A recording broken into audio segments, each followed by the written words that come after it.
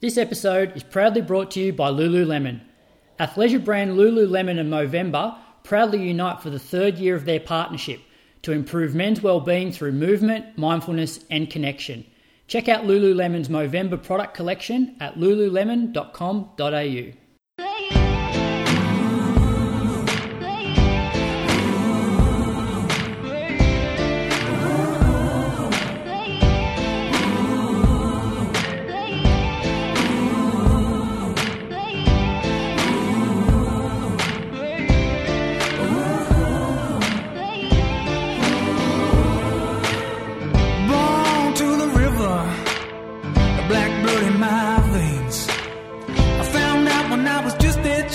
Your skin can bring you so much pain. Now I hear you say you got the best of both ways. Won't you come and take a walk in my shoes and tell me if you take my place?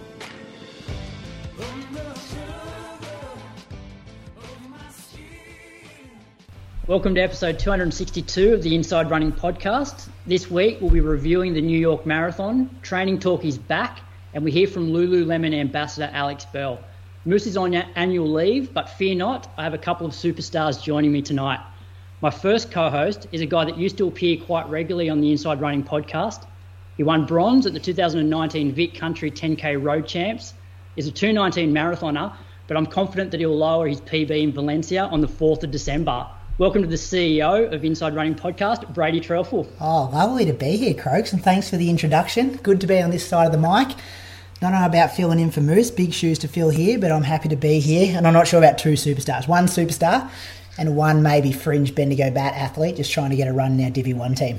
Well, I figured most people wouldn't know. Well, they knew Moose wasn't going to be here, and they're like, oh, I wonder who we're filling in for Moose. But I'm the one that's nervous, Brady, because you're the host of this show, you're the boss, and I feel like, you know when the principal walks into your classroom and you're teaching, the boss is like looking over your shoulder? That's how I feel tonight. Yeah, well, I'm actually quite nervous as well because I have no organisation of what we're talking about tonight. I'm going to have to put in a few more of my opinions than usual because usually I just ask you and Moose to talk. So I'm nervous as well, but I think you've been doing a good job, Croaks. You've been handling the show pretty well. Moose has been lacking a bit of gusto, but I think you've been doing pretty well. So me and our other big name host are here to get the download numbers back up this week. All right, well, let's introduce the real superstar of this week's show. She's the Melbourne Marathon course record holder, Australia's 5th fastest marathoner of all time, has 3 top 8 finishes at World Marathon Majors and finished 10th at last year's Olympics. Welcome back to the Inside Running podcast, Sinead Diver. Thanks, guys. How's it going? Good. Thanks, Sinead. Good. Been a long time since we spoke to you. We said off air that Brady and I saw you down in Launceston, and we did record an interview, but that never went to air. So I think the last time you were on the show was probably just after the Olympics. So we've got a fair bit to catch up on. Yeah. So that was when I was in quarantine in Brisbane. Yeah. So let's maybe just start with how would you rate this year? You've sort of had a few ups and downs. What sort of grade would you give yourself for this year? Yeah, this year for me hasn't been a great one. To be honest, I started off kind of struggling at the start of the year with training. Wasn't going that well, but then I picked up really well for just before Nagoya. Training was going so well, and then unfortunately DNF'd at Nagoya. So that was my first DNF and not a good result. But I bounced back from that and ran Gifu Marathon, or half marathon, and that was probably one of my better races. But I think that's 69 flat there. Yeah, and that's where my year peaked really. After that, it kind of went downhill. I got the flu and COVID before Com Games, and that was all, and an injury, so that was not the best lead into a major event. But since then, back training for a marathon again, and training's been going really well. So I'm hopeful that the second half or the end of this year will be better than how it started out. So how was your Com Games, other than the race, how was your Com Games experience? Because that was your first Com Games team? Yeah, first Com Games team with Jess and Eloise, I was really excited to go to the Com Games, and having it in Birmingham was cool. And I love St. Moritz, and that was our staging camp pretty much before the games. But as I said, when I got COVID and injured in St. Moritz, it just kind of turned into not such a great experience. St. Moritz is beautiful, but when you can't run there, it's really hard to be there. So it wasn't the best experience. But then once we got to Birmingham and we were all kind of together, I started to enjoy it, and the race actually went better than I thought it was gonna. So I was really proud of how I raced and happy with my finish and everything. So all in all, it was a good experience. Like, I really enjoyed it. But the lead-in was difficult. What injury did you have? I had like a glute issue. I'm not sure what it was. I thought it was a tendon tear initially. It was just something, my glute just really tightened up every time I ran. So I couldn't do any faster stuff. Mm-hmm. And it just, I got it scanned and everything, and there was just a lot of fluid in the glute. So they were like, you can run on it, but there's nothing really you can do rehab-wise or anything. So I raced on it and was really sore after the race. Actually, I took anti-inflams, and that helped quite a bit, but not enough. But after the race, I tried to run for a few days, and it was getting worse and worse. So I just took a week off. We were actually, myself, Colin, and the boys were going to Portugal for a holiday, so it was actually the perfect time to just can running for a bit. And yeah, after that, it just came good again. I think I had like a bit over a week off in the end. So yeah, it was just an unfortunate timing for an injury, and I haven't had an injury for ages. It was just like, yeah, bad timing. Sinead, the championship experience at Com Games compared to Tokyo, like, you guys weren't really in the village at Tokyo, you were a bit north, and kind of, it sounded very odd the way Ali kind of explained it on Road to Nowhere, I remember at the time. But how did the Com Games, event village, I guess, compare to your experience at Tokyo? Yeah, it was a lot different because we were all together and we had a lot much more freedom in Birmingham. Like in Sapporo, we were pretty much not locked in our rooms, but we were pretty much locked in the hotel, and we didn't have anywhere else to hang out except in our rooms. But I still really enjoyed that experience. I guess my first Olympics, I was super excited to be there, and Com Games was really nice that we had all the other sports in the village as well. So it wasn't just athletics, like everyone was there. So yeah, I really enjoyed it. It was cool. And on from Sapporo, Tokyo Olympics, the 10th place, does the way you think about it change? Just when Croak said in the introduction again, I'm still just as blown away about you coming 10th at the Olympics as I was on the day. Like, for you, the person who actually done it, does it get better or worse, or like you don't think about it at all? I don't really think about it, but yeah, I don't know. It definitely doesn't get worse. Yeah. Like, I think it surprises me anytime I hear it, because you can kind of almost, like, at the time I realized what it was a big achievement and everything, but then you kind of forget about it and don't really think about it anymore. And then, like, when someone mentions it, you kind of go, yeah, that was me. that was like a really good, achievement in that. And yeah, you do kind of forget about it a bit. And how about, like, comparing, say, a 10th at the Olympics because to a 5th at New York, like, a world marathon major? Like, how do you stack those two up against each other? Oh, I think 10th at the Olympics is better.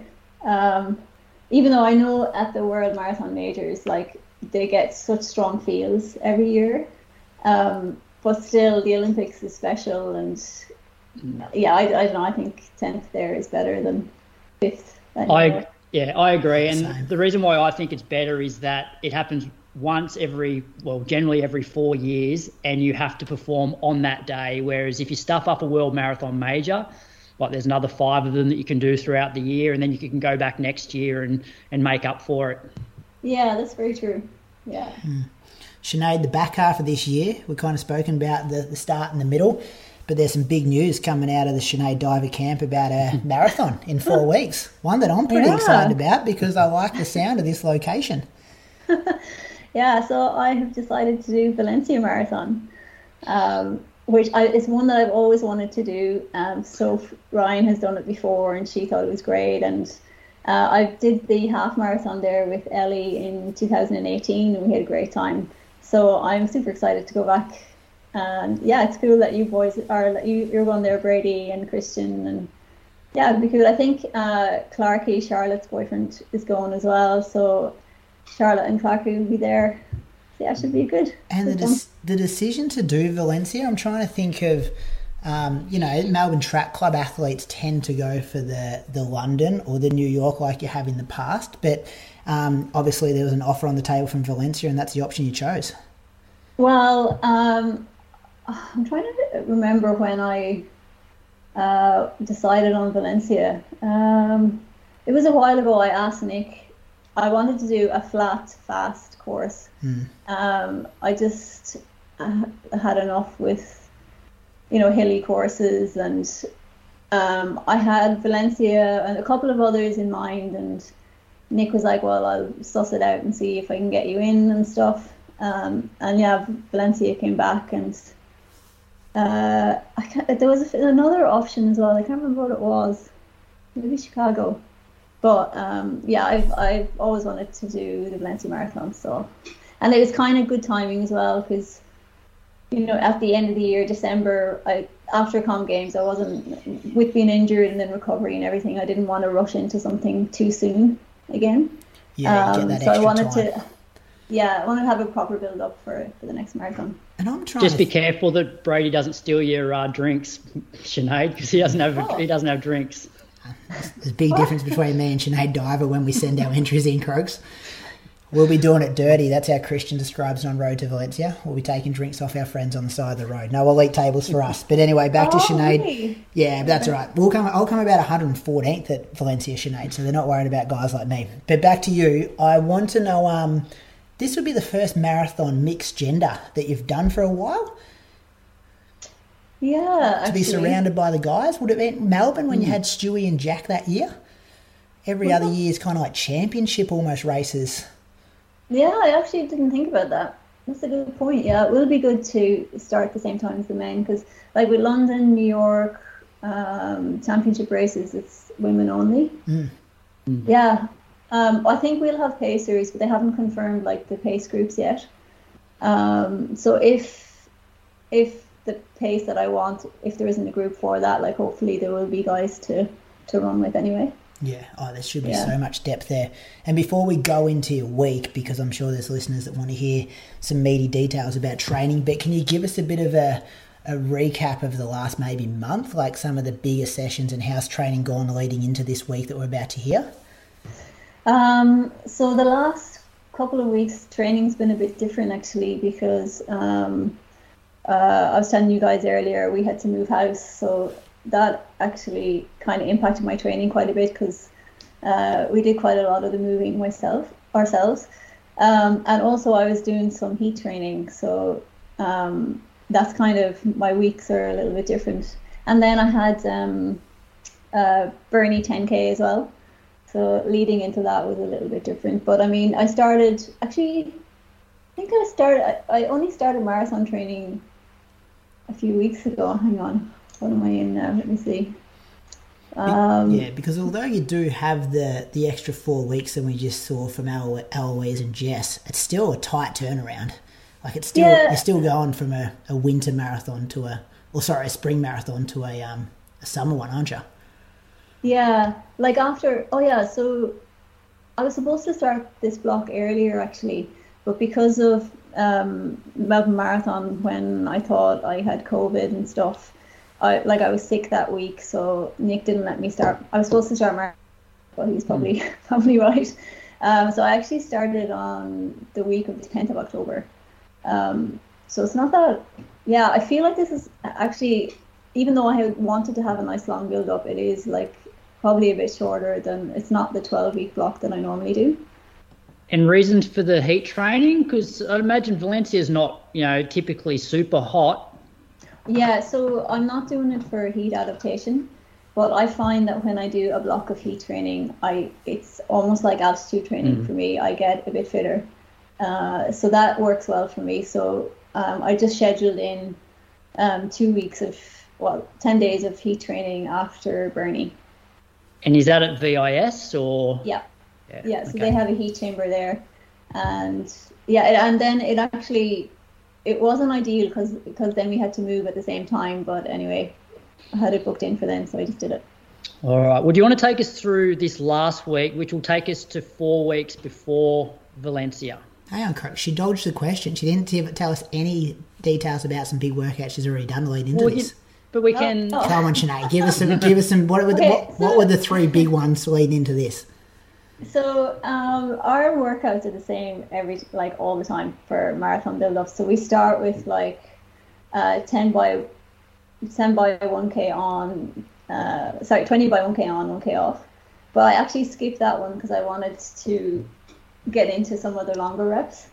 So I started with the 7 by 2k, and then the following week I had Burnie, so I just did an 8k threshold on the Thursday instead of the next marathon session.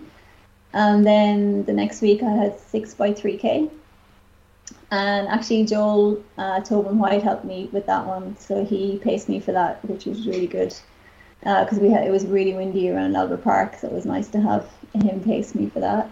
And then this week, last week I had 5 by 4k. Okay. So that is actually, Crooks, that was the session that you had helped me out with in Canberra before the Olympics. Yeah, so I did. Yes, that was the first one that I did with you, and that one I struggled. I actually stopped as soon as we hit the half marathon, and then the following week we did the 4 by 5k, and I was a bit better for that one. Oh right, so yeah, I have that one next week. Yeah, okay. So we'll take us through Monday to Sunday, and then we'll hear about that the 5 by 4k. Yep, cool. So Monday in the morning, I had an hour in the heat chamber. So for the heat stuff, as I said, it's not for heat adaptation, it's just for general fitness. So I just run easy in there. So it's about 30 degrees, and I run at maybe 13 kilometers per hour. So I just do the same thing every time. It's just 1 hour, 13k. I do it for 5 days in a row, then have the weekend off, and then 5 days in a row, and that's it. So Monday evening, I was feeling a bit tired. Oh no, because we were moving, I didn't do a second run. Tuesday in the morning, I was at the TAN with the group, and we did 3 by a mile, 8 by 500. And the miles were in 5:08s, and the 500s are about 90 seconds. Tuesday evening, I had an hour in the heat chamber, so that was just 13k, easy. Wednesday morning, I have my longer run, so I did 30 minutes before the heat chamber, and then an hour in there. Thursday, another hour in the heat chamber, and I didn't do a second run. And then, so that brings me to Friday, which was the 5 by 4k with 2 minute recovery. So I did 22.6k all up, and average pace was 3:20. So the reps were around 3:18 per k, and the floats at 3:45 roughly. That's good. No, that's quicker than what we did in Canberra that time. Yeah, it's probably better weather. I think it was windy that day, was it? Or was it? It was windier for the 4 by 5k, but for this one we were 3:18s to 3:20s for the reps, but the 2 minutes were more 4 minute Ks, where it sounds like you're sort of rolling those more 3:45s now. Yeah. Collis was with me on the bike for this one. It felt good on Friday. And then Friday evening, had an hour in the heat chamber.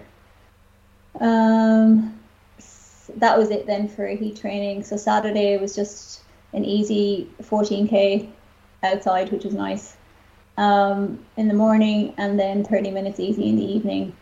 And then yesterday I did a 2.5 hour run. It was actually quite warm in Melbourne yesterday, and I didn't realise that it was going to be warm. I started a bit later than I would have if I had looked at the weather. But anyway, I did 38k, and that was around 3:56 average. What a week! How many Ks was that in total? Oh, total Ks. Let's see what that one said.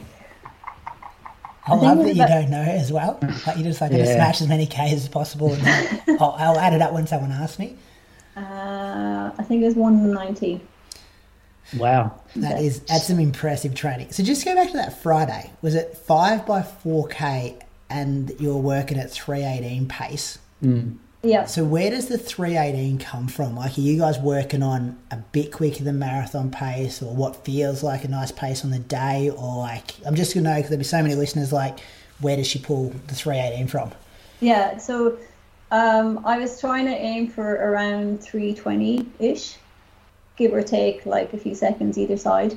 And then I just go by how I'm feeling. Yeah. So if it was 3:20s or 3:22s or 24s, that would have been fine. It's just 3:18s felt good on Friday. Sinead, do you have the data up there for that session? Can you tell us what you went through the half marathon in? Because you would have basically gone through in 70 minutes for the half if you're averaging 3:20s for the session.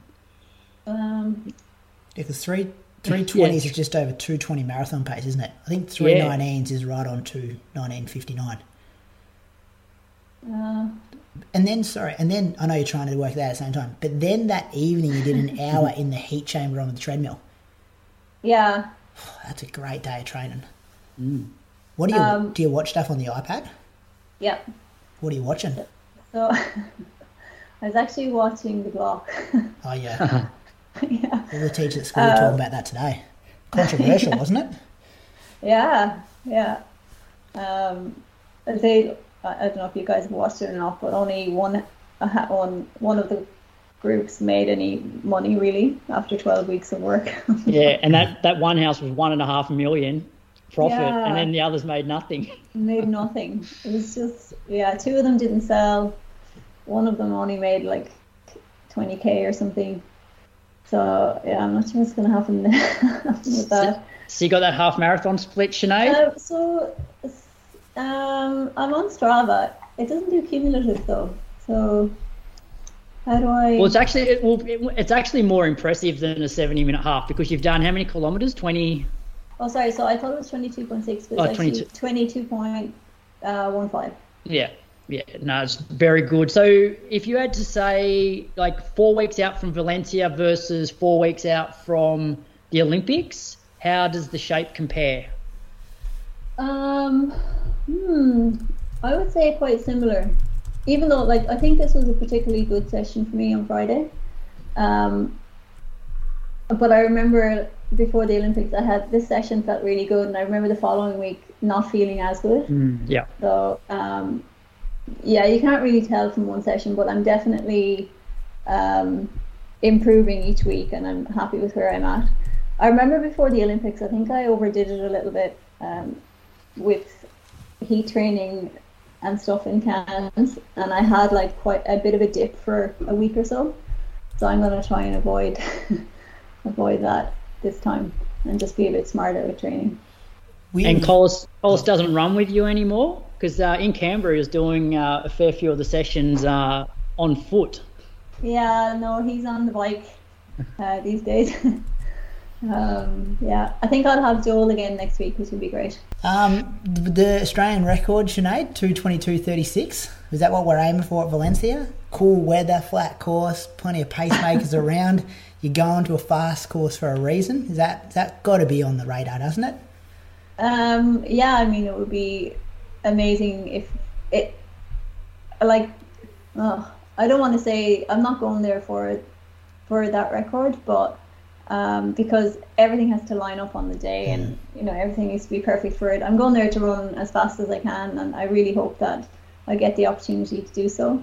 I've been a bit unlucky with conditions and that in quite a few marathons, so it would be nice if we got a good day in Valencia, fingers crossed. Well, we've still got you here for about another hour, so I'm sure we'll have plenty more questions to ask between now and then. But Brady, are you going to take us through your week, or are you saving it for road to Valencia? I'll quickly go through it. How's that sound, Croaks? All right. I don't want Sinead That's to sit good. through too much of this stuff, but we'll talk about some stuff in road to Valencia, a bit more detail. Let me just whip it up here. So I was coming off, I did 32k the Sunday before this Monday at 3:21 pace. It was a progression run. So came off a big Monday, and this is 5 weeks to 4 weeks to go out from Valencia. So in the kind of meat of it here, Monday I did 70 minutes, super easy, 4:48 pace, just letting the legs recover. In the afternoon I did 8k at 4:29s. I reckon there's something in that too. When you're tired on the morning one, but then the legs feel like they bounce back for the afternoon one. Tuesday, got out for 90 minutes, listened to you, Andy Buchanan and Moose, last week's show. Thought Andy was pretty good on their Croaks, brought a bit of banter, brought some callback jokes, didn't he? He was bringing up stuff that happened like 2 or 3 years ago, which was good. And I know, personally you were a bit nervous off air beforehand, having a big name like that on there, but I think you handled yourself very well with the likes of Andy Buchanan on there. So more nervous this week, I'll give you the tip. That was good. You were both good. 8k in the afternoon at 4:29s.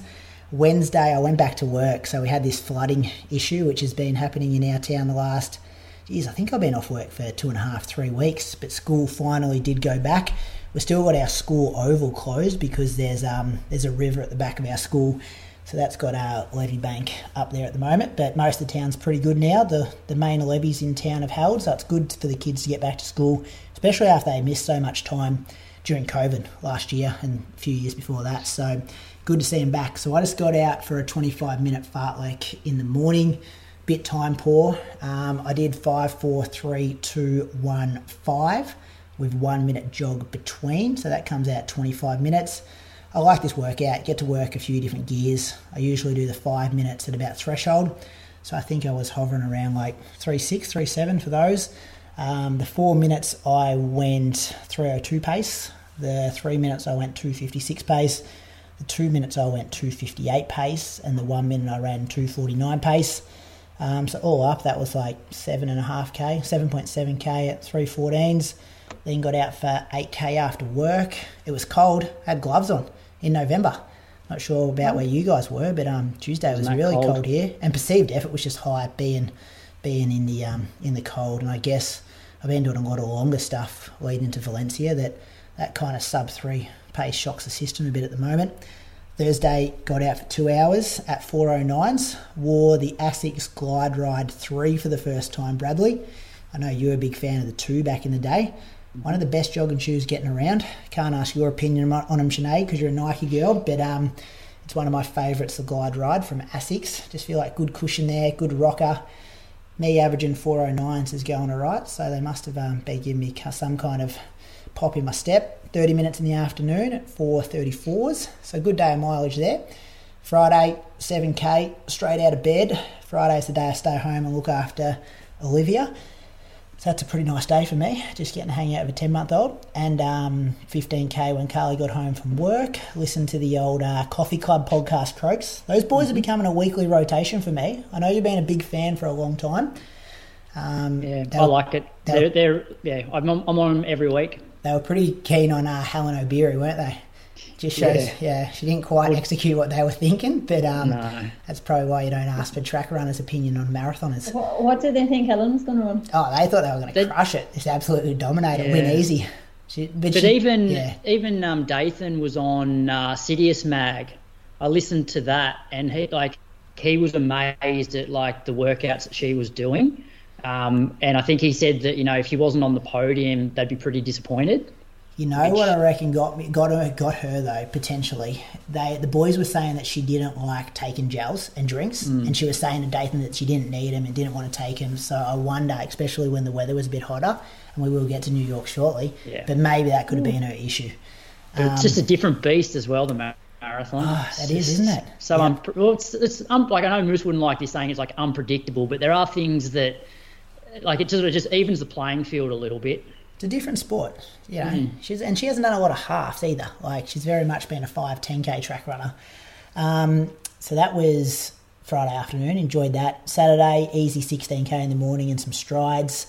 got out for 8K in the afternoon, and then Sunday I did 32K at 3:55 pace, and then I changed into the Alpha Flies and did 8K at 3:11 pace, and then did 2K cool down. So that was a 42K morning for a 200K week. So been knocking, I know you've been listening, Croaks, to the road to Valencia. I've been trying to get the Ks up there. So another big week of mileage. So 4 weeks to go. Fit. Very confident. Well, not very confident, but every time I've gone to do a workout, it's clicked. You know what I mean? And even the weird sessions, I know, Sinead, you've done a couple of them. I think Zach was telling me he was jogging with you last week where you maybe did the long run and then a workout at the end of it. Yeah. And it's often you finish the long run part of it, so you've been out there for kind of like 2 hours, and I'm putting my Alpha Flies on, like, I don't know what's about to happen here. Like, what have my legs got left, you know? What's it going to be? And then you just start, and it feels odd because you've been running at a certain pace for two and a bit hours. And then it just clicked, you know, after a K. I think I went the first K in 3:06 and then had to kind of settle things down to 3:10. And I think I got to 6K and I was averaging 3:10 and thought, well, I just got to roll this home here. So I didn't have to force it, which was a good sign. So what's your A, B, C goal? Like, and don't play it down because you're fit. A goal's 280. No, like I'm not gonna go over the other side of the world, leave my wife and kids at home, and not. I've got to have a good run, and I mean that, like, I don't want to roll the dice and blow to pieces and come home with a 221 or 222. So like my first goal is to protect and pay, and you still, you can have a good build up, but you still got to respect the marathon. Like, it's 42K. We saw like some of the results at New York. Like, look at what a bit of hot weather can do. If you don't get it right, like, these times can slow pretty quick. So I'm not going to go over to the other side of the world and roll the dice massively, especially if the weather's no good or it's windy or whatever like that. So the first thing is to protect a decent performance, and I want to put myself in a position like Moose has been in a lot of his marathons where he can open up at 32, 33K, and then maybe you're aiming for a 218 and then you can find some time in the last 10K and run a 217. Instead of being, I'm going to go for a 217, something goes wrong, blow to pieces and come home for 221. So, and it's still 4 weeks. Like, I've actually, got to me. I'm going to Melbourne Wednesday because I've got some issues with my iron again, so I'm going down for an infusion. So it's just trying to sort some things out. But anyway, Still haven't given me. You didn't give me any times there. I've always A goal, B goal, A, B, C. I've set all my training at to run 218. So like when I'm doing, well, that 8K wasn't at 218 pace, but it was meant to be a bit quicker than marathon pace. But 218.00 Bradley would be nice, and it's a minute 50 PB. Yeah, I think you're a different runner now, though. Like, I think you should go faster than that. But I think if you go through 69 and then run 67 something second half, 67. I'm just looking forward to being in an elite race like Sinead we're kind of talking about, like heaps of men around, flat courses, like compared to what we get at Melbourne last year. It was like, well, there's not really a group at that pace I wanted to run last year. So 218 is 316 per K. Yep. But you were running like 310s for that. Yeah, 311s. I wanted to run a bit quicker than marathon pace. And I did it off just one gel as well. So I just had one SIS gel, which is 40 grams. I had that about an hour in. So I wanted this one to, we had the conversation a while ago on the podcast about actually having a bit of adversity in your training. And the last couple of weeks have gone pretty well where I've kind of hit the splits I've wanted to hit. So this one I thought, well, instead of doing 8K at 316s, I'm going to just roll the dice a bit quicker and see if I can really struggle the last 2 or 3K, which didn't actually happen. So good signs, but I've got to work out this Sunday. Toby Mendes coming up to Moama, and he's training a bit harder, faster than me, so I'm going to try and jump in a workout with him, just to try and get a bit closer to that fire. I'm going to predict 216 something. I'll take that, Bradley. Thanks. All right. I'll stay home now. Don't have to go. Fit. Yeah. All right. My week was not as impressive as your two, but I'll whip through it anyway. Got home from work on Monday and it was bucketing down rain, so I just jumped on the treadmill for 50 minutes at 4:48. Watched a couple of episodes of Welcome to Wrexham. Then Tuesday, I did another treadmill session. I did a 40-minute progression run. I love progression runs because you get through the first half of it feeling pretty comfortable. And then, you push a bit hard in the last half. So I started off at 16.5k an hour for the first 10 minutes. So that's like 3:38. I then did 10 minutes at 3:32s, 10 minutes at 3:26s, and 10 minutes at 3:20s. So, 11.5k at 3:29 average, and my heart rate averaged 157 for the whole run. So, got up there probably in the last 10 minutes, but the first 30 minutes was really comfortable. Then Wednesday, I ran from home just because we've had so much rain that the trails, be so wet. I did 20k 4:14s, listened to Road to Valencia. Then on Thursday, I went down to Yerriby Pond. Just wanted somewhere nice and flat. The trails were still no good. Really tried to slow my easy run down, which I thought was pretty good actually. 4:18s on a dead flat loop for 10.5k. I thought that was pretty good for me. Does it feel weird for you? A little bit. Like if you have a look at my first K, like I am trying. It's just like 4:31 for my first K. Like that's pretty good for me, and it's dead flat.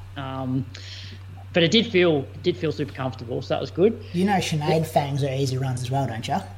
I feel like you're usually the odd one out, but now I'm the odd one out going at 4:30 pace on this podcast tonight. Yeah, I heard though that you changed recently, Sinead, to more like 4:30s instead of 4:10s. Yeah, Or that didn't last very long. It lasted a few months, but I actually found that it wasn't helping at all. So now I just run my easy runs. I don't care what pace they're at. Yeah. I completely go by feel, and they've ended up in back around.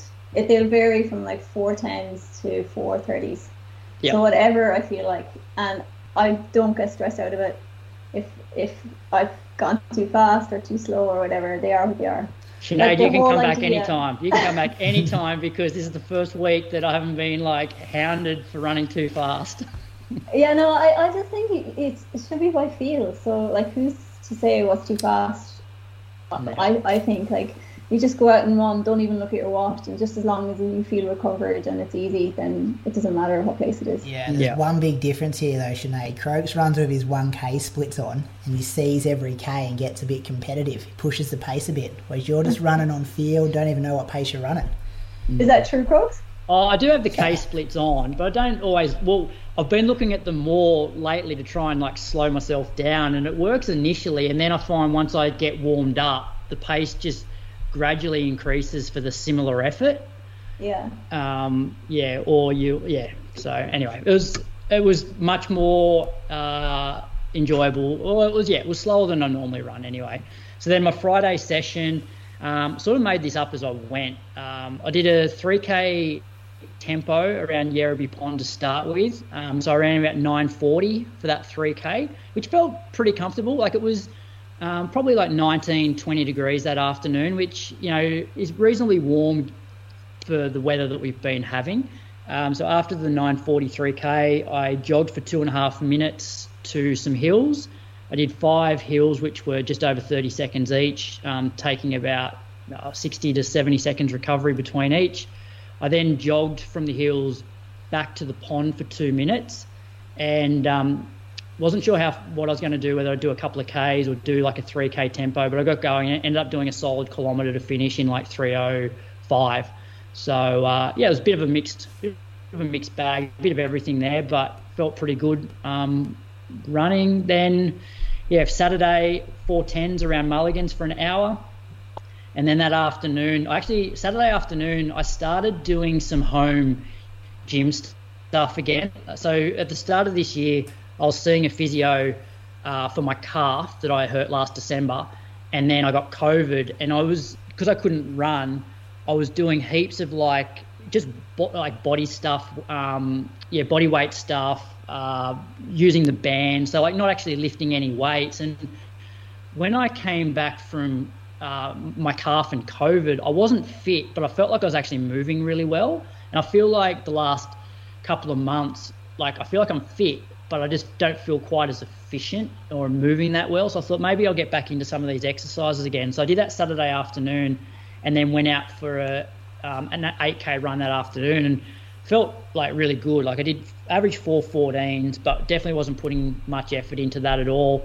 And it sort of stayed with me the last couple of days. I felt pretty good. And then Sunday was 30K, 4:12s. Definitely like Brady, this is my slowest long run in the last 6 weeks. I noted it when I saw it yesterday. Yeah, and so for the first hour, I was definitely just like really just holding myself back. It still felt I was relatively tired by the end of it, but mainly just because of the heat. The heat really caught up with me in the last 20 minutes, but it wasn't as bad as like the couple of weeks before where I wasn't enjoying the last sort of 15 minutes. So it was 130K for the week.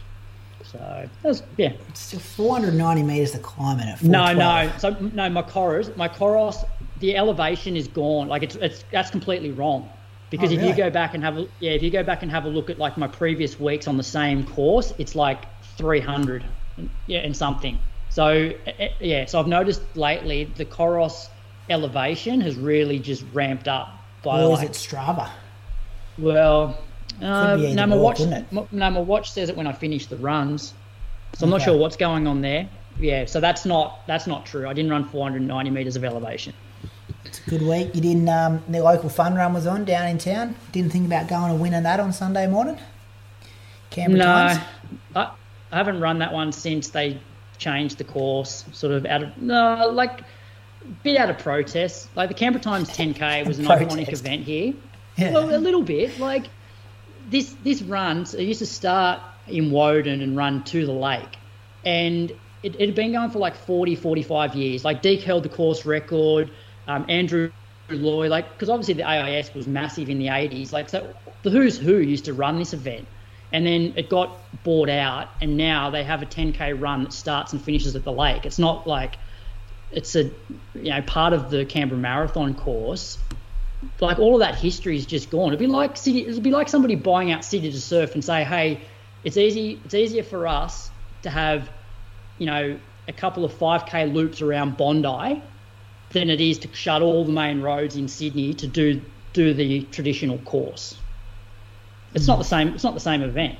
So and it shows now as well with the top guys in Canberra aren't turning up to it because there's no prize money. There used to be prize money for it, and so if you're not offering prize money, that's going to affect the quality of the field. So yeah, but anyway, before we get to that, let's thank some patrons. Do you want to go first, Brady? Yes, I'll go first. I've got Christopher Reside, lives in Melbourne.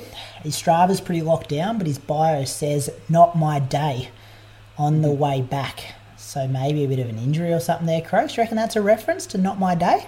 Sure. I don't know. I did giggle when I saw it. I was like, oh yeah, he's been listening to Moose go on about people when they say it's not my day. I reckon it is, because this guy's smart and that feels like a smart thing to do. He's an advisor at the office of Senator, the Honourable Jane Hume's office.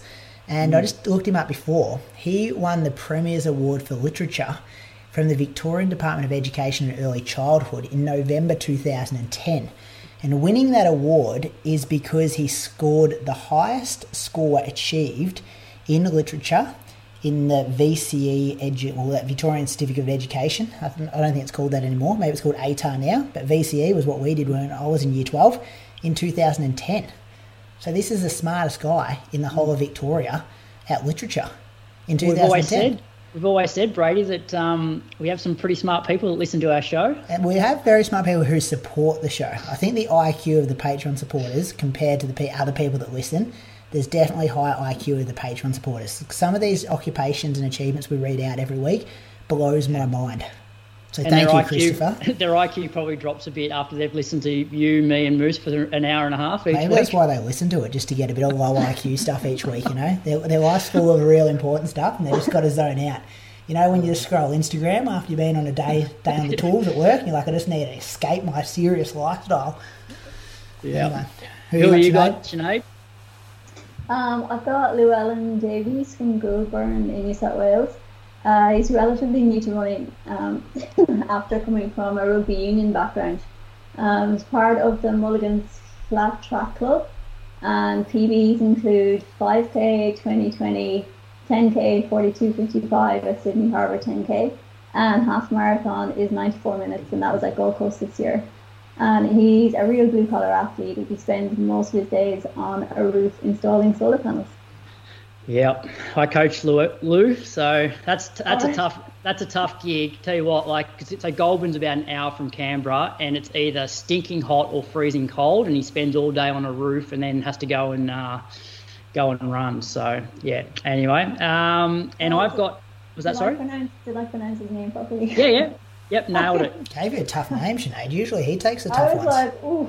Yeah, but I thought one of my athletes would appreciate an Olympian giving him a shout out rather than me giving him a shout out. Maybe a pay rise this month, Croaks. Throwing a few extra dollars. And I'm giving Theo Angelopoulos a shout out this week. Theo lives in Sydney. I think he might be a mortgage broker at the Loans Analyst, and he's been there for over 16 years. And I think he ran 3 hours 23 at the 2021 Canberra Marathon and 41.46 at this year's Sydney 10. So thanks to Theo, Christopher and Lou for your support. Head over to Patreon if you want to support the show and listen to Brady's final 4 weeks in the lead up to the Valencia Marathon. Oh, not my last 3 weeks, Croaks. Listen to Christian and Toby. Those two boys are flying. I reckon Toby's training harder than anyone in Australia. He's doing 200k weeks every week, banging big workouts. He actually reminds me of what Moose was back when we started this show. Real blue collar. The first episode we did, Sinead, we had to beep about 20 things he said because he didn't realise defamation laws actually existed. So he's like the real unpolished version of Moose, like he was back in the day before he started getting trained on the microphone. Wow. Yeah. Can we get that episode on Patreon?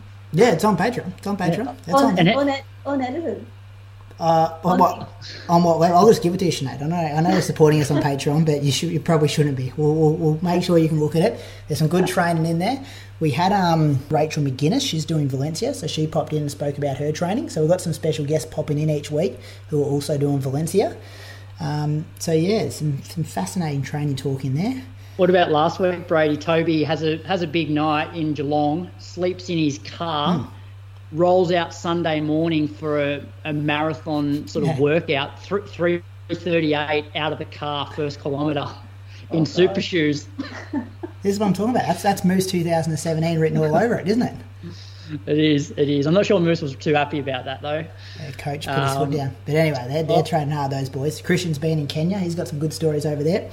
A message now from our podcast partner, Lululemon. We've been talking about and wearing Lululemon's limited edition Movember product range. In today's world, we know that mental well-being support is needed more than ever. As part of Lululemon's ongoing commitment to elevate mental well-being, our partnership with Movember hopes to accelerate and expand access to wellbeing tools across Australia and New Zealand, creating real lasting change within our communities. You can show your support for Movember with this limited edition Lululemon Movember product collection. Lululemon is here to support you while you support Movember in changing the face of men's health. Try it out for yourself with free shipping and free returns for all online orders. Go to lululemon.com.au. But anyway, you want to go to running news? Yeah, take us to New York. We'll go to New York first. We'll go there. We'll go to the women's race because we had two of our absolute marathoning stars over there. Didn't get up to watch it. Bad time, New York, for Australians, isn't it? It's too late to stay up and it's too early to get up. So like midnight, isn't it? Like 12:30 maybe? Yeah. So a couple of your teammates were in action over there, Sinead, from the Com Games. Jess Stenson and Eloise Wellings. Was thinking about Jess Stenson today. You know those memes that pop up on Facebook and social media, and it's like you have to call one of your friends, and if they don't pick up, you get $1 million, and you tag your most unreliable mate in the comments. You know the guy who never picks up? Yeah. Jess Stenson is our marathoner that you could say you have to pick one marathoner who nails it absolutely every time they race. Who do you tag in there? Jess Stenson. Gets it done on the big stage. Every marathon she races, she just nails it. Yeah, well, name the last time she had a bad marathon. I can't. And we're talking about she's never had a bad marathon. No. We're talking about championship ones too. We're talking about marathons on the biggest stage, maybe other than Perth, but she couldn't get overseas. And she still ran a PB that day on a pretty ordinary course. But we're talking about world champs, Com Games, Olympics, World Marathon Majors. She was ninth. She ran 2:27.27. It was hot. Not sure if anyone's done the conversion on just how hot it was. I'll ask you that in a second. The race was won by Sharon Lokedi. This is her debut. She ran 2:23.23. I think this surprised a few people, but a lot of love for her out of the United States. She went to college over there, and she was the NCAA champion in 2018. Kenyan born, and I think she's stayed. Now she's sponsored by Under Armour. So a bit of a story in that someone wearing Under Armour shoes has won a World Marathon Major, and coached by Stephen Haas, who people may know that name. Luke Matthews' manager. I think Stephen Scullion was maybe getting coached by Stephen Haas for a while there. So I'm sure that's the first time he's coached a World Marathon Major winner. So she won. It was close over Lona Solpepper. That's who the runs for Israel, doesn't she? Yeah. Israel. Kenyan born though as well. Mm-hmm. Yep. She's ran 2:17. She's fast. Yeah. Christian picked her on road to Valencia last week. She ran 2:23.30, so pretty close, 7-second finish. And then got to Tom Gabriselesi from Ethiopia, was third in 2:23.39. Some other stories out of there while we're talking about the internationals athletes was Helen O'Beary made her highly anticipated debut. She was sixth in 2:25.49. So maybe a touch of disappointment there from that crew, which we've already spoken about. And then Eloise Wellings, she was our other Australian in action. She was 18th in 2:34.50. That was Eloise's, I'm going to say, fifth marathon in 13 months. This time last year, Croaks, we were talking about Eloise's debut over in London, because that was an October edition. She was on the show. James Constantine interviewed her just afterwards. So to think that she's now got 4 more next to that debut, next to her name, in just over 12 months is quite remarkable. What do you think, Sinead? Some people, you've raced a lot of these girls, you've been on teams with a lot of these ladies. What did you think when you saw the results when you woke up this morning? Yeah, look, I was pretty disappointed I couldn't watch it. I was so tempted to stay up and watch it. But instead I got the tracker and woke up this morning, had a look. I actually hadn't heard of Sharon before. So I was like straight away onto World Athletics to look up her profile to see what her PBs are. But they're not that fast really. Other than she ran New York half marathon this year, and that's a tough course, and she ran like 68.14. So that's her half PB. So yeah, she was definitely like an unexpected winner for that one. I thought Lona might win it. I've met her a couple of times at events. She was in Nagoya with us, and yeah, she's a great, like, really fast marathon runner. She did really well at World Champs as well. I can't remember. Was she third? Yes, second or third. Yep. Second. Yeah.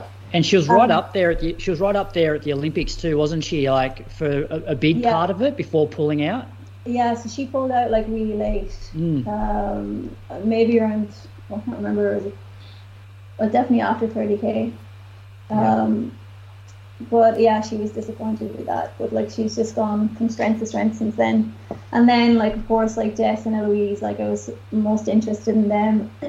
Jess, I think, had a blinder like 2:27, and I don't know how warm it was, but it seemed like they said it was unseasonably hot. And Eloise, I'm sure, would have liked to have run faster, but it seemed to be a tough second half for her. But yeah, I want to watch it back. I heard that Des Linden was out the front, kind of with a similar strategy to the year myself and Ellie did it. Like, Des was out the front, kind of doing surges, like running fast for a few K and then pulling back.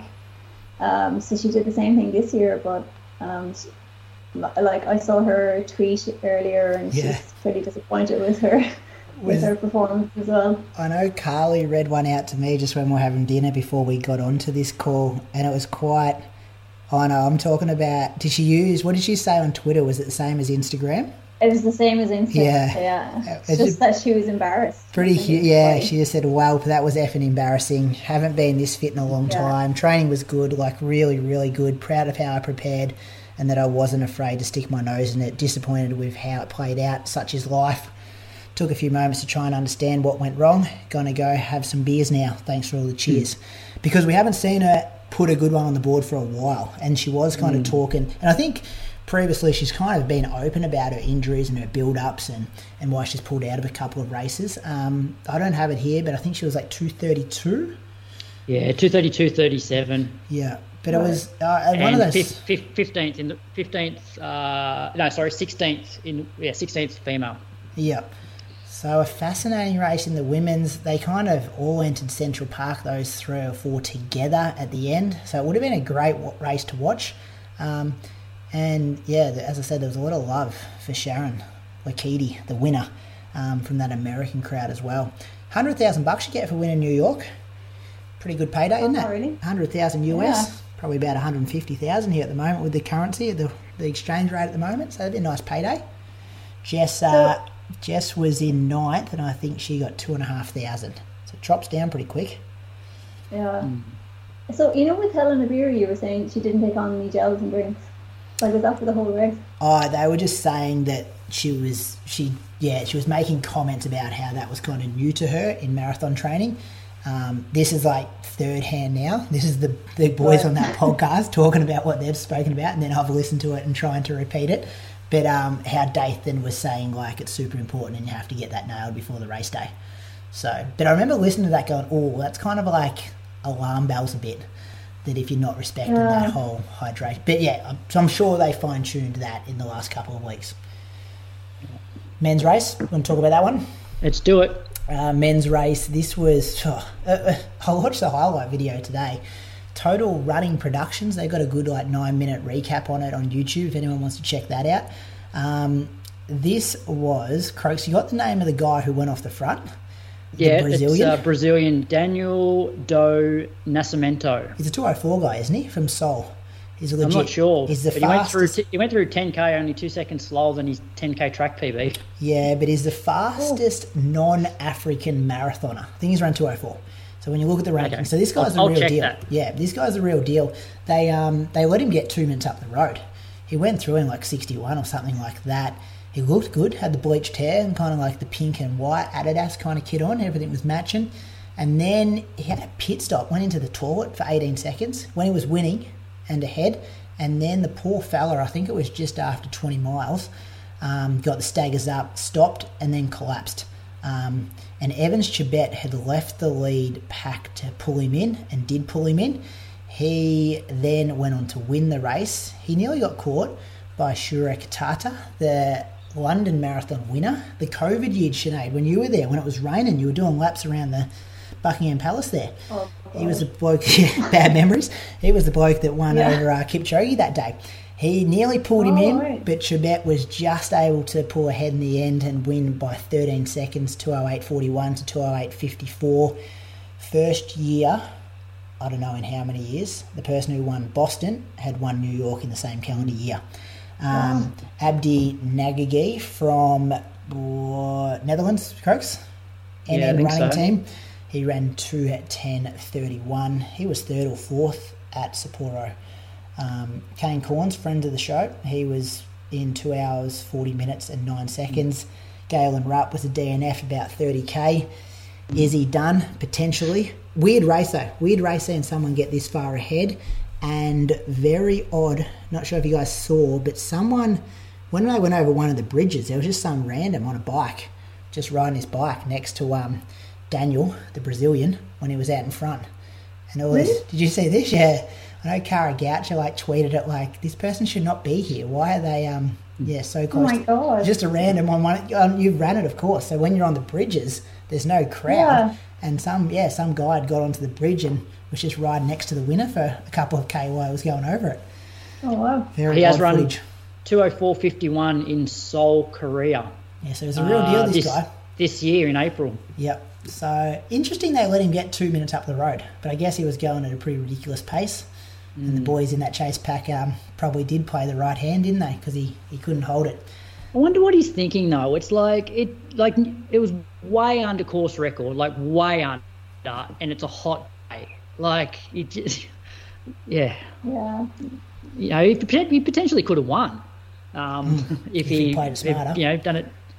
But yeah, Galen Rupp, he hasn't had a great result for quite a while now, so I'm wondering whether he's almost done. So when did he drop out? Just after 30, I think it was, 30k. But, Croaks, we've got to put this on our list. We've got to go over there and do it. New York. Looks amazing. Yeah. Is it as good as everyone says it is, Sinead? Yeah, like, I loved it. It's really a really special marathon. And, like, I hate hills, but I still loved New York Marathon. It's just something about the whole atmosphere there, and, like, the course is really cool, and finishing in Central Park, like, I loved everything about it. It's really good. Sinead, don't go into specifics, but I notice like all of these big American major marathons have a massive amount of money, like outside of the prize money for top 10, like big prize money for just Americans. Yeah. And, you know, like, so Jess, I think, would have, if she was American, would have finished like third American, which would have got her $10,000. Instead, she comes away with $2,500, which is less than what which is less than what you get for winning the over 40 race. Like, do the contracts that Australians get to go over there make it worthwhile, even if they don't come away with much prize money? Well, I think that's totally dependent. It's not. It depends on if they want you to race or if you request to get in. I'd say that would vary hugely. Yeah. I quite like how they do that for their own runners. Like they support the Americans. Like, I think it would be great if there was a similar thing in Australia. Yeah. And like all of the American girls especially love racing New York, love racing the American marathons, and that's probably one of the reasons. Like, they get treated really well, and you know, there is the top American placings and stuff. I think it adds a nice element to it. Well, you can see why they don't go to Berlin, when they're probably like the top Americans are probably getting good appearance money to go to these events. Yeah, plus they know they're in the hunt for, you know, $25,000 or $10,000 for finishing third American. Sinead, do you think it impacts the American women's longevity in the sport? Because it seems like, well, maybe in Australia, you know, well, not Eloise, that's probably not the best example, but it's like 2 marathons a year, where it seems like American women marathoners need to make money while the, what's the saying? While the hay shines? No, sun shines, whatever that saying is.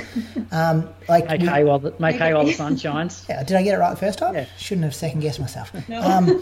They seem to do it a lot, and then you look at some of their results and it's a bit inconsistent, but I can see why they're signing up to these marathons. And even like Kiera D'Amato, I think this is her 4th marathon this year, and I see why she's jumping at opportunities to do them for it's her job, but at the same time you're like, is this going to impact her to run fast in the future? I don't know. Like, I think a lot has changed. I think before super shoes were around, like 2 marathons a year was probably enough, 3 max. But like, your legs don't get as banged up now, so it's not as much of an issue, I think. Like, but those girls seem to be able to knock out, like heaps of marathons every year. And maybe because they have so many options in the States. Like, if they were traveling to Europe, and for us to go from Australia to Europe, it's a big, massive effort. It's a huge deal, and there's, you know, a big build up, a long turnaround. Whereas if we could go to different cities in Australia to do these marathons, it wouldn't be such a huge deal, I think. Yeah. So they point. have like so many options, more time to recover. I don't really think it's going to impact their longevity. Like, Kiera had quite a few years out of the sport as it is, and I don't know, she's going from strength to strength. I know that New York probably wasn't. It's probably evident in that she might have done one too many. Yeah, because she did in a short Berlin, space didn't of she? time. Yeah, she did. Yeah, and world champs. And Berlin she's probably a bit disappointed with that as well, I would think. Yeah. She would, like, I don't know what she was aiming for, but she kind of died a little bit in the back end of it. Yeah, I don't know if that answers your question. No, this is more of a discussion about it, which you've done a good job of. Yeah, maybe you're right. The racing opportunities are so much different over there. Just one thing before we move on from New York, just with Jess, like, we didn't really mention the way that she ran it, in that she did let sort of the main pack go and then ran through a lot of people over the second half. And that's one thing that I reckon she does really well, and sort of similar to what Michael Shelley used to do, like knowing exactly how you should feel at particular points in the race and not worrying about what, the top American girls are doing. Just let them go because you know how you should be feeling, and then back yourself in the second half. So, like that must be an awesome feeling, just running through the field like as she did, because I think she had maybe like a minute and a half positive split, which compared to most people on that day is outstanding. Nails it every time, doesn't she? Yeah. How's her Strava followers going, Croak, since you put that shout out a couple of weeks ago trying to get her up to Christian? Let me check, but she'll be on the show next week. She pulled her run off from today. She did upload it, but now it's gone. All right. Well, that's not going to help for get followers, is it? Yeah. ASICs have said pull it down or something, I reckon. 2,405. 2,000. She's just want to have a look. She's still 10,000 off Christian. Yeah, it's gone. Is it gone for you? I gave her kudos there too. Yeah, it's gone. Jeez. We should make up some controversy there. What do you want to run with? Don't know. That's odd behaviour. Well, I'll ask her next week. I'll ask her, yeah. Why have you pulled it down? It's not helping your follower count. All right, let's go closer to home, Sinead. Just a couple of domestic results. Yep. So the Queensland 5K champs, Callum Davies took the win in 14:11. Liam Bowden in 14:14 for second, and Tim Vincent third in 14:22. For the women, Brielle Urbacher won in 16:11. Olga Fursova in 16:24 came second, and third was Aspen Anderson in 16:45. Is Callum associated with MTC at all? No, I don't think so. Okay. Not that I know of. He's a Puma boy though, isn't he? I think he's a Puma boy. I thought he was. I thought Louis McAfee was telling us he was. But did be MTC Queensland. You think Nick manages him, maybe? Maybe. I reckon Sinead's down here just worrying about Melbourne people, Croak. She's putting her on the spot here. She can't keep her eyes across doesn't know a team. Sorry, mate. Callum, if I got that wrong. She doesn't worry about the guys winning state champs, Croaks. When you're the king of the group, the queen of the group, you don't worry about the peasants down below. And what about the Canberra Times Fun Run? So the half marathon winner was Ben McCronin in 69:42. For the women was Rachel Waters in 86:16. The 10K winner was Michael Chapman in 32:41. And Paige Campbell won the women's in 33:42 with Marnie Ponson second in 33:56. And Paige was actually third overall as well, and Marnie fifth overall. Yeah. So not a lot of depth in the Canberra run, which because most of Dick's guys, Michael trained with Dick, but Dick's got about 10 guys that would probably do a tempo, but everyone's protesting, Crooks. You should put yourself on the committee and get some changes happening. Well, I think you'd agree though, Sinead. As soon as runs, it doesn't matter how iconic the event is. As soon as you start ditching prize money, it's going to affect the top end of the race. Yeah, definitely. So is with the entry fees and everything, does that go to charity or anything, or? No, not a lot. So it's run by Soul Motive now. Because at one point I was thinking about maybe running the half, but then I left it pretty late. It was going to cost me $100 and something for not a super fun course, not a fast course, and I couldn't see any prize money on the website. So I'm like, I'll just go and do my long run. It's all about cash, Sinead, for this bloke. All about cash. So, that's why he's not there. I agree. Yeah, but you're a professional athlete. This guy isn't.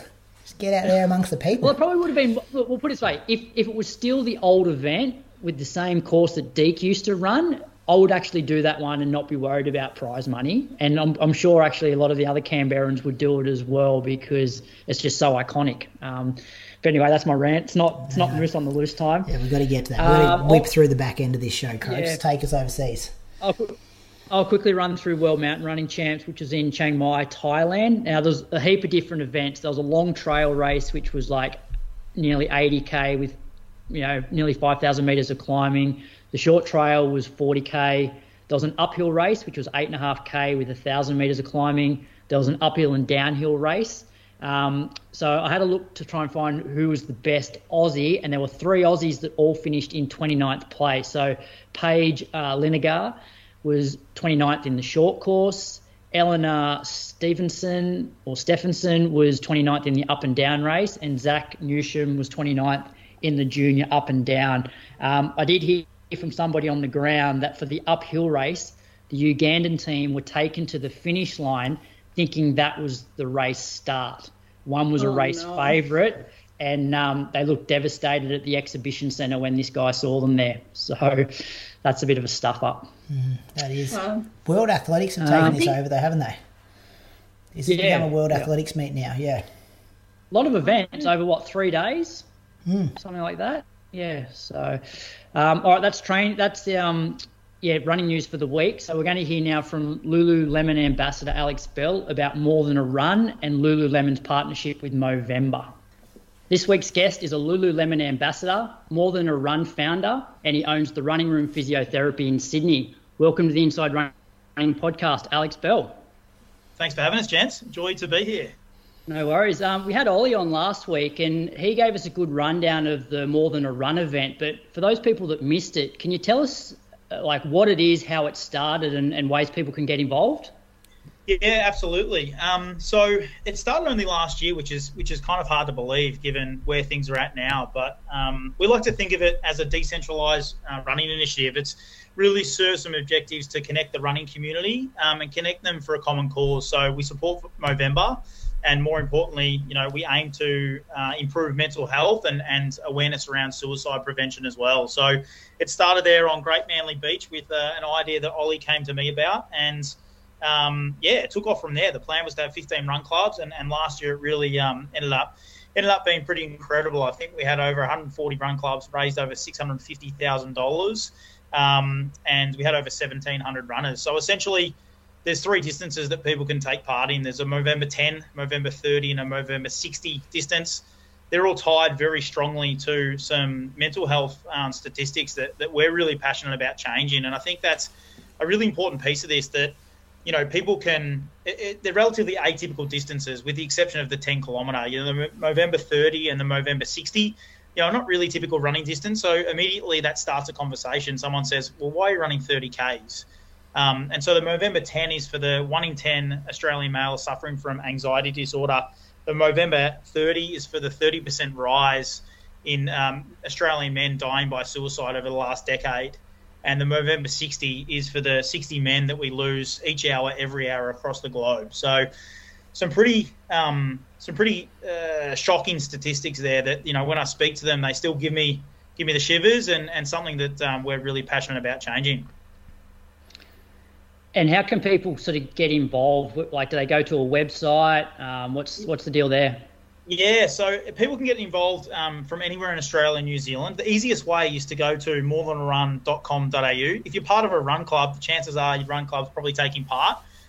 If you don't have a run club, though, don't worry. You can still get involved for sure. So you can lace up on the 26th of November, get out there and run your 10, 30 or 60 and know that you're out there running with thousands of other runners. So the easiest way is you go to that website, you essentially sign up a MoSpace, you jump on the Movember platform, make yourself a MoSpace, and then you join the More Than a Run Challenge. So it's super simple, and if anyone needs any information, jump on that website or even hit us up on Instagram at More Than a Run. Alex, take us back to this time last year when you first got involved. I was looking at your Instagram account earlier today, and you almost look like you're too cool to be a runner. There's some good pictures of some motorbikes, some dogs.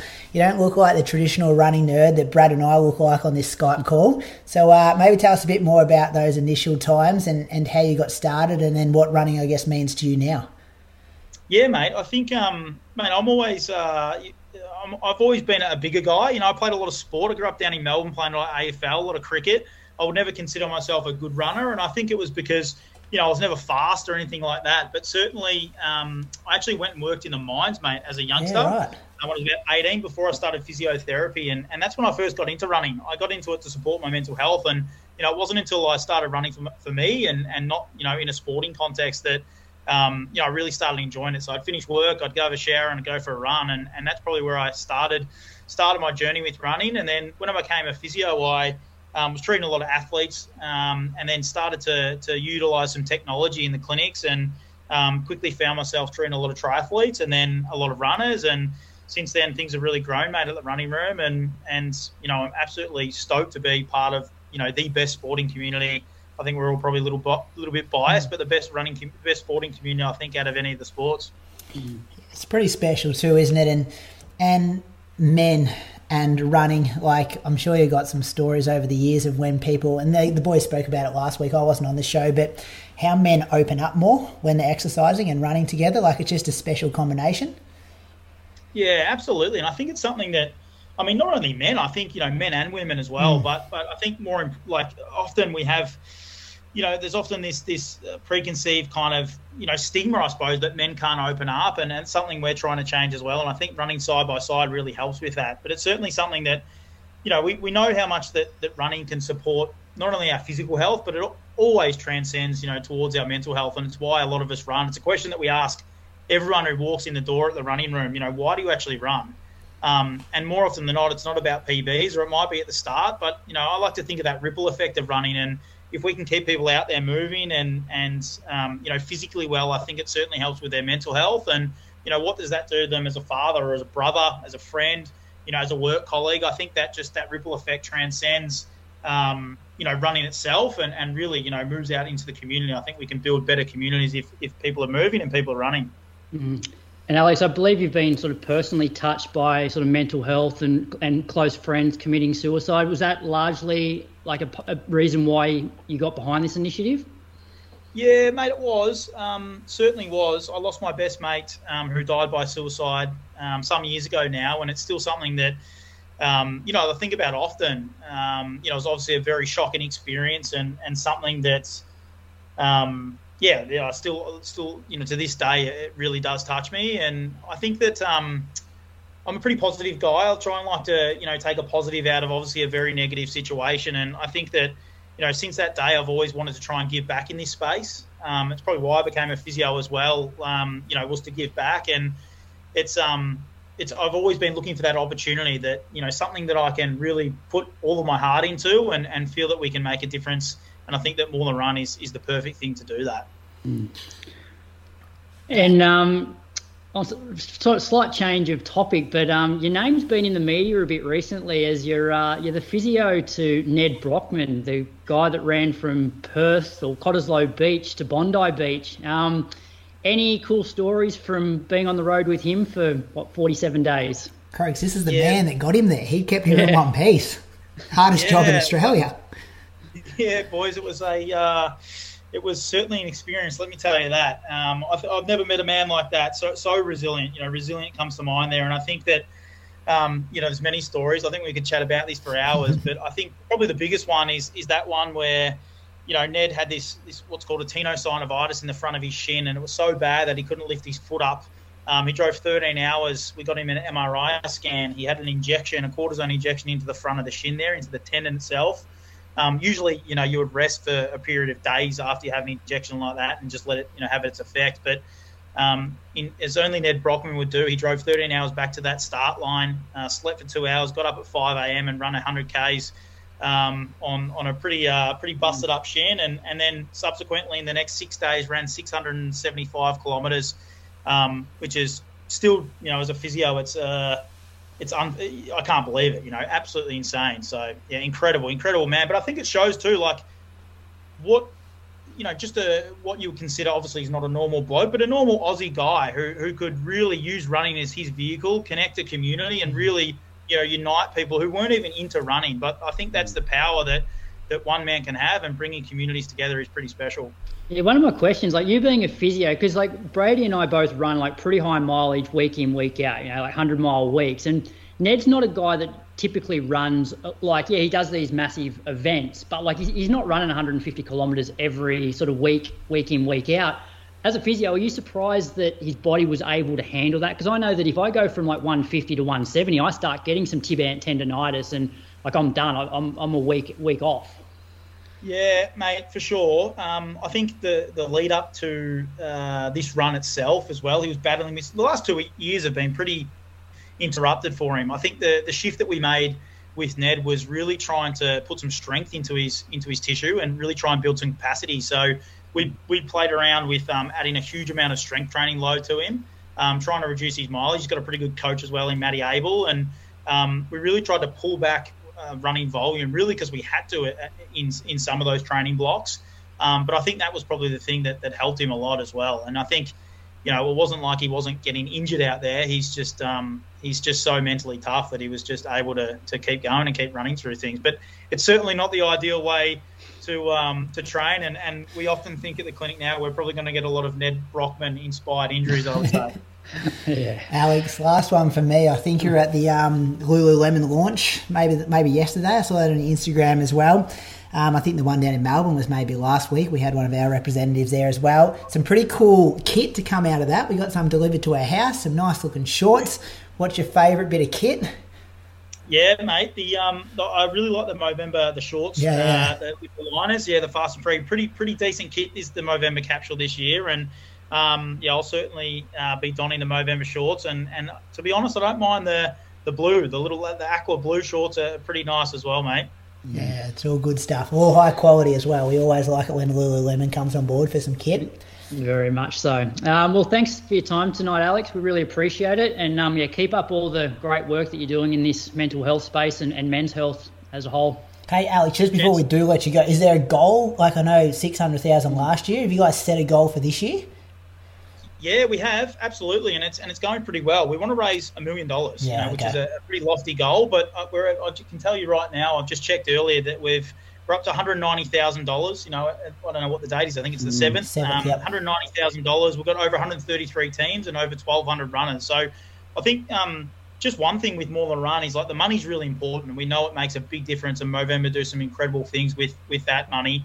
But I think the thing that we really want to get across as well is these conversations are really, really important. The intangibles of this event by connecting community can literally save lives. So it's a really, really a big thing that Ollie and I are passionate about, and we hope that this year's going to be bigger and better than last year.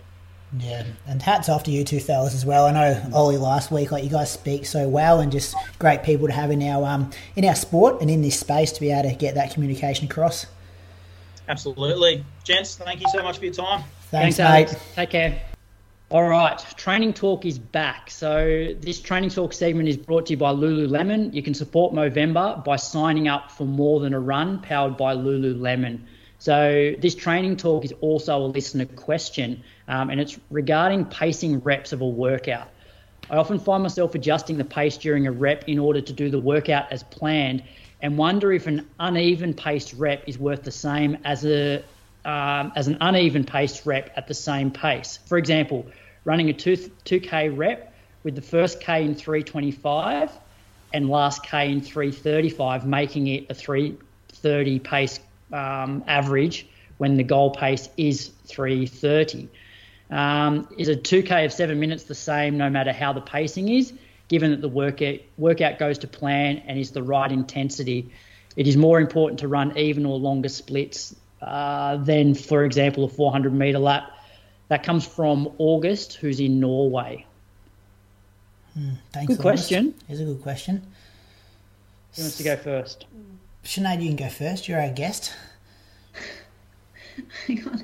I think I have to read it again. Get your head around. So when you did that session we spoke about earlier, you've got the pace and then you run at a feel that you think is around that pace and then don't get too obsessive on the pace.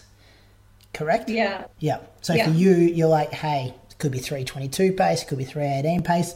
As long as you're in that window, you don't mind, but I would assume that you're trying to keep it even, whatever pace you're running. Yeah. Yeah. I think it's good to keep it even. I think most people would, when you start your reps, you tend to go a little bit fast at the start and then you kind of adjust. And I think for me, it's definitely better to try and keep it even. But say for my Tuesday sessions, if we're doing 2K reps, I don't get told a time to do them in. So I'll do them generally by feel. So I think if you start off at 3:25 and it feels good, I don't think you should necessarily slow it down to 3:35 just to hit the 3:30 pace. What do you think?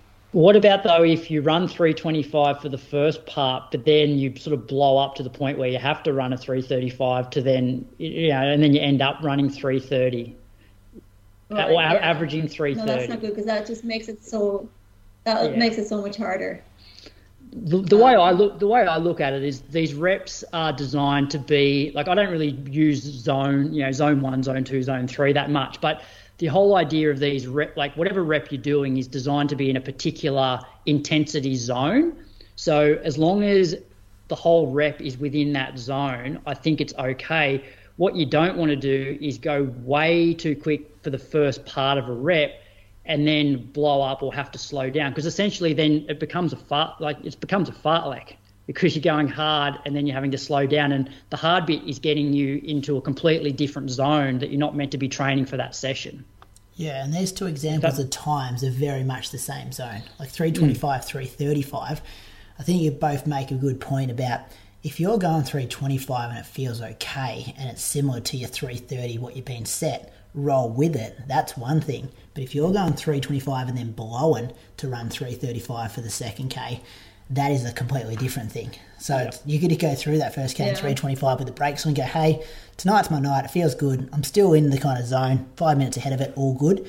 I think it'd be different if you're going for 330 average and you go 305 and then 345. Like they're kind of working different zones, different systems. But it is doing things even, racing, training.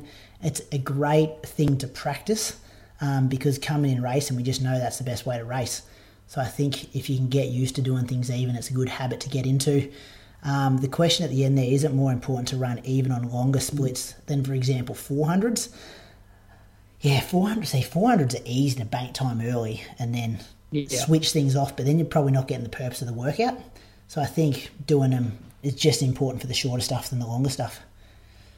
Yeah, because if you're going, say, 30 through the first 200 and then running 34 for the second, that 30 seconds for that first two is really going to spike that sort of lactic, especially if you're doing like lots of 400s off short recovery.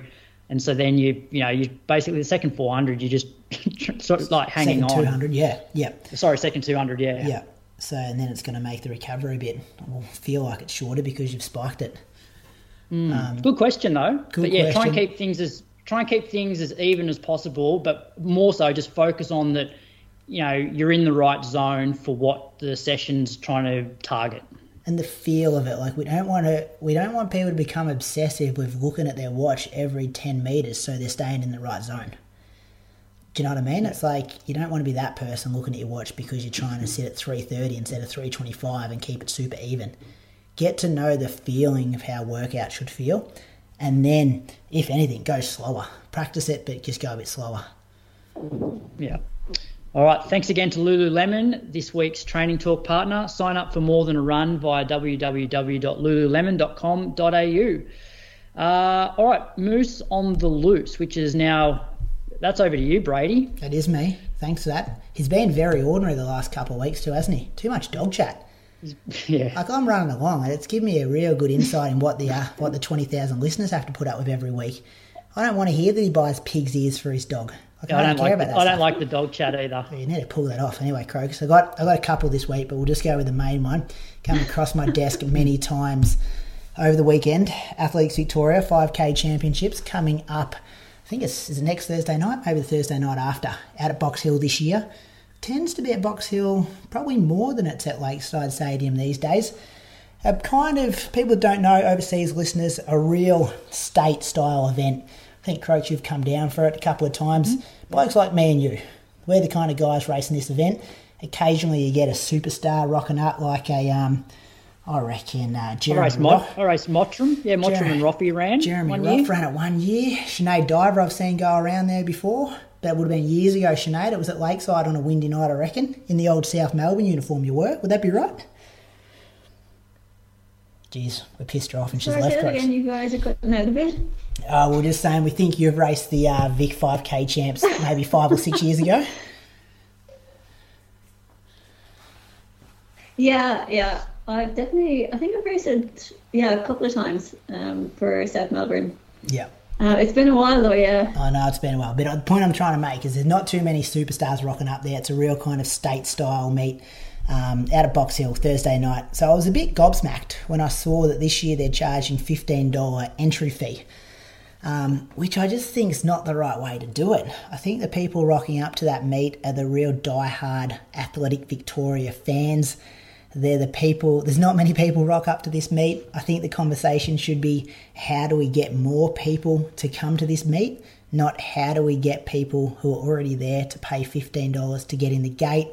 I understand it for like Zatopek that it's a good idea to take a gate because you do have a lot of world-class athletes there that night. A lot of people wearing Australian singlets earlier or later in the season.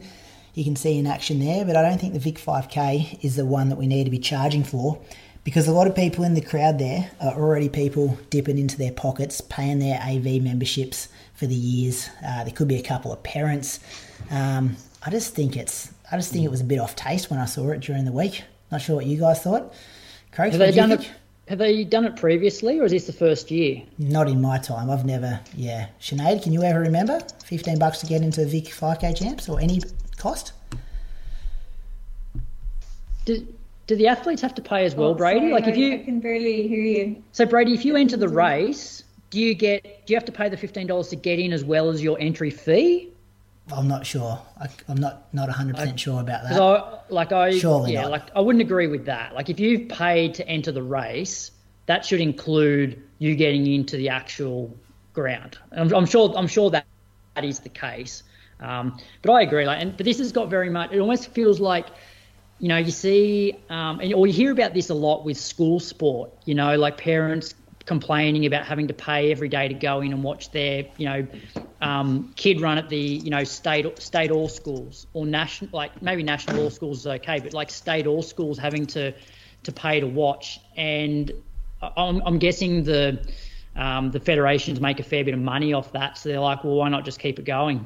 Yeah, but my argument to that would be that a lot more staff are involved with, like, there's a lot more competitors, there's a lot more events happening at a whole track and fielder meet. Like, there's some graded 5Ks on.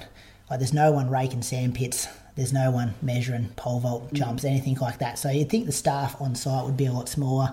They did also announce that, like, ON have signed a partnership with Athletics Victoria, which I thought was good. I just think we're hitting the wrong people up for money, who are already, I know the people at these meets, they're already putting money into the sport. And also I've got obviously a bit of compassion for the people travelling from the country. Like, there's a lot of people from regional places that are already putting $80 in their car for petrol there and back to go compete or watch at these events. I don't think we've got to be stinging them another $15 when they go in the gate. And yeah, like, I would, personally, if it was me, I'd be sitting there going, how do we get as many people in these stands to make this event look better on the live stream? I'd be going, can we get a connection going with Parkrun? Obviously that's 5K. Let's get that connection going. Let's access that member base. I'd be seeing if you could tee up something with Little Athletics. Get some people in the audience first and kind of try and grow the product that way before hitting the 50 people that love athletics in Victoria, $15 to rock up.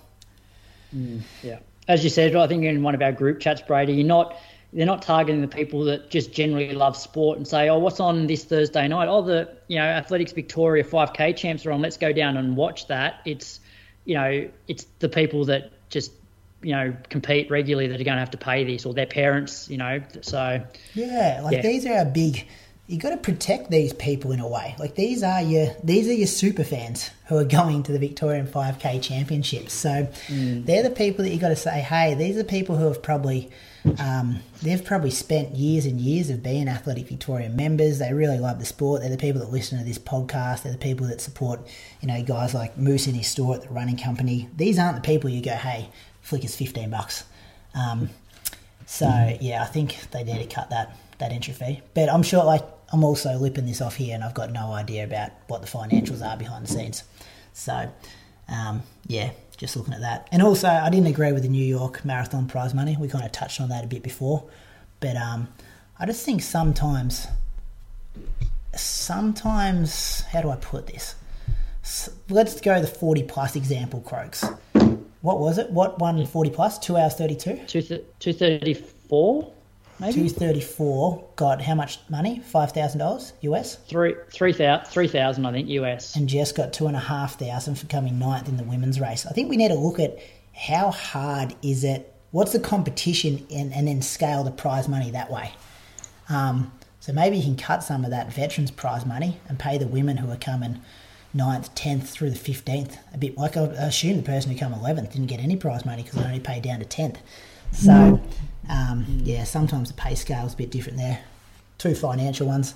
I'm done. I think Sinead cut out, but she's back with us. Maybe. No. She's had enough of us. Fair enough. Technical issues. All right, so what's coming up, Brady? So you got Road to Valencia this week. Do you have a special guest? We do. Haven't told them yet, but there will be, because I haven't got a week to recap, so I won't be there, but I'm going to try and get somebody racing to recap their week. That's going to be Thursday for people on Patreon, so that should be good. Putting some big hay in the barn, some big workouts. Been enjoying our music as well, Croaks. We chuck a couple of songs in there every week. Yep. What's your big workout for this week? Yeah, so Toby Mendes coming up. He's coming to Moama. We're going to do 3x6K off 2K float. So that was his session from Moose. And a session Moose gave me for Rotterdam, which I did have in my program because I never got to do it because COVID hooked through there until I got to, before I got to do that one. So we're going to do that Sunday morning.